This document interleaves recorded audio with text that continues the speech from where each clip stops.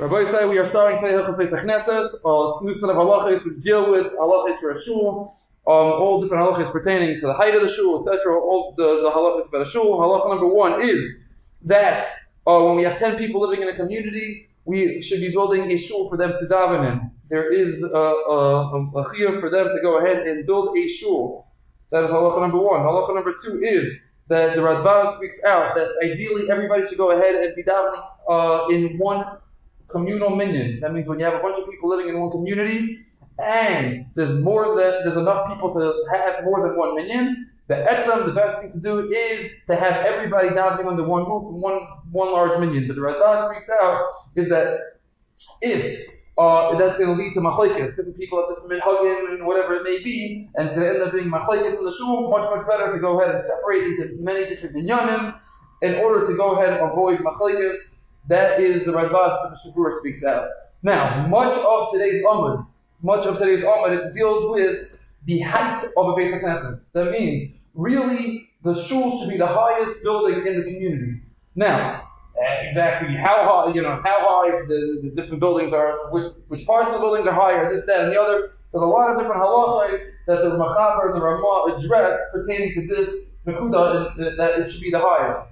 Zok the Mishnah Berurah that today, where many people are not makbid on this, because either way the shul is not the tallest building in the community. That means you look around, you have many geisha buildings, apartment buildings, or whatnot, that are much taller than a shul. The whole idea is that the shul should stick out. Oh, this is a shul, it's the tallest building.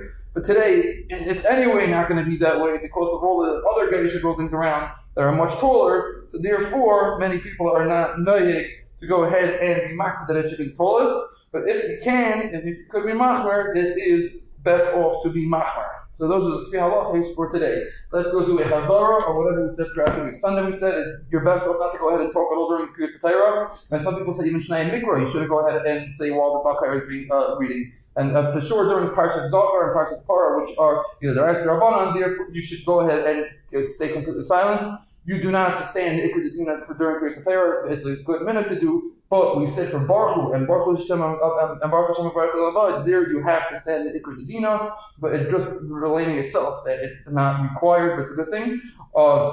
When the Sefer Torah is being carried and it's not in its place, you have to stand up. You should not touch with your hand the actual Sefer Torah. Now during Glila, if the cloth falls down a little bit, you should pick it up with a talis, not with your hand. That was Sunday. Monday we said you're allowed to touch Sefer Nach. That means, when you're laying during Haftarah, on a cloth, you're allowed to touch that with your hands. If you want to be machmer, you can go ahead and wash your hands beforehand. Whoever gets Hagbah, he's brought down the Schar Keneged Kulam. It's a tremendous mitzvah. And we said that the Gadol should be Beis HaKnesses. The Rav, whoever it may be, the Gadol in Beis HaKnesses, ideally should be the one to do it, to the point that even if there are two yartzeits in a shul, one person is going to get an aliyah, you give the second person the Hagbah. That's that chashav kibud. You do not make an ill covering for a Sefer Torah from something that was used for a hedged. That means a cloth or something that is used for something mundane, not kedusha. You do not turn it into a ill for a covering for the Sefer Torah. But if something that was done davar sheva kedusha with it, let's say a talus or something like that, then you could turn that into a covering for a Sefer Torah. That was Monday. Tuesday we said that the letters on the Sefer Torah by Hagbah should be facing the person that's holding up the Sefer Torah. I mean, it should be the other way around. If you do the Hagbah, it should be facing the crowd. It should be facing the tzibur, because the whole idea is that they should see the letters. So why is it facing the person that's holding the Sefer Torah? The answer is Zok the Mishnah Berurah, because it's kavod HaTorah for the person that's doing the Hagbah. That is one halacha we said on Tuesday. Another one is you do not start maftir, even the brachos of maftir, until you actually finish completely until the person finishes completely the galila and you cover the Sefer Torah. Then and only then you can start maftir. But you ratzain on Monday and on Thursday that you can start even before the galila is completely finished. Sorry, I mean galila. Now, if you have two Sefer Torah, you put them both on the bima before you go ahead and do Hagbah, because you always want to be busy with a mitzvah. Now, if you're going to go ahead and take you might have the bima empty at one point, if you do Hagbah before that, and you might be Mesiach Das from the mitzvah. So the word is put both Sefer Torah on the bima at one time before you go ahead and do Hagbah.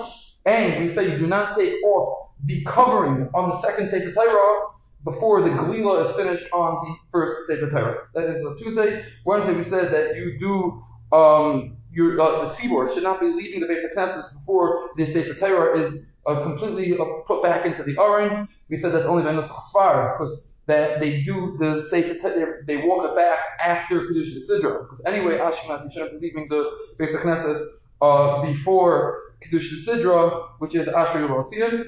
We say that whoever does Hagba should walk together with the Chazan until the Sefer Torah is back into the Aron Kodesh. She should stand there until the Sefer Torah is back. Some people bring, the Ramah brings that a minute, some people bring a tineg to go ahead and kiss the Sefer Torah in order to be Machanech and Mizarez and the Mitzvahs.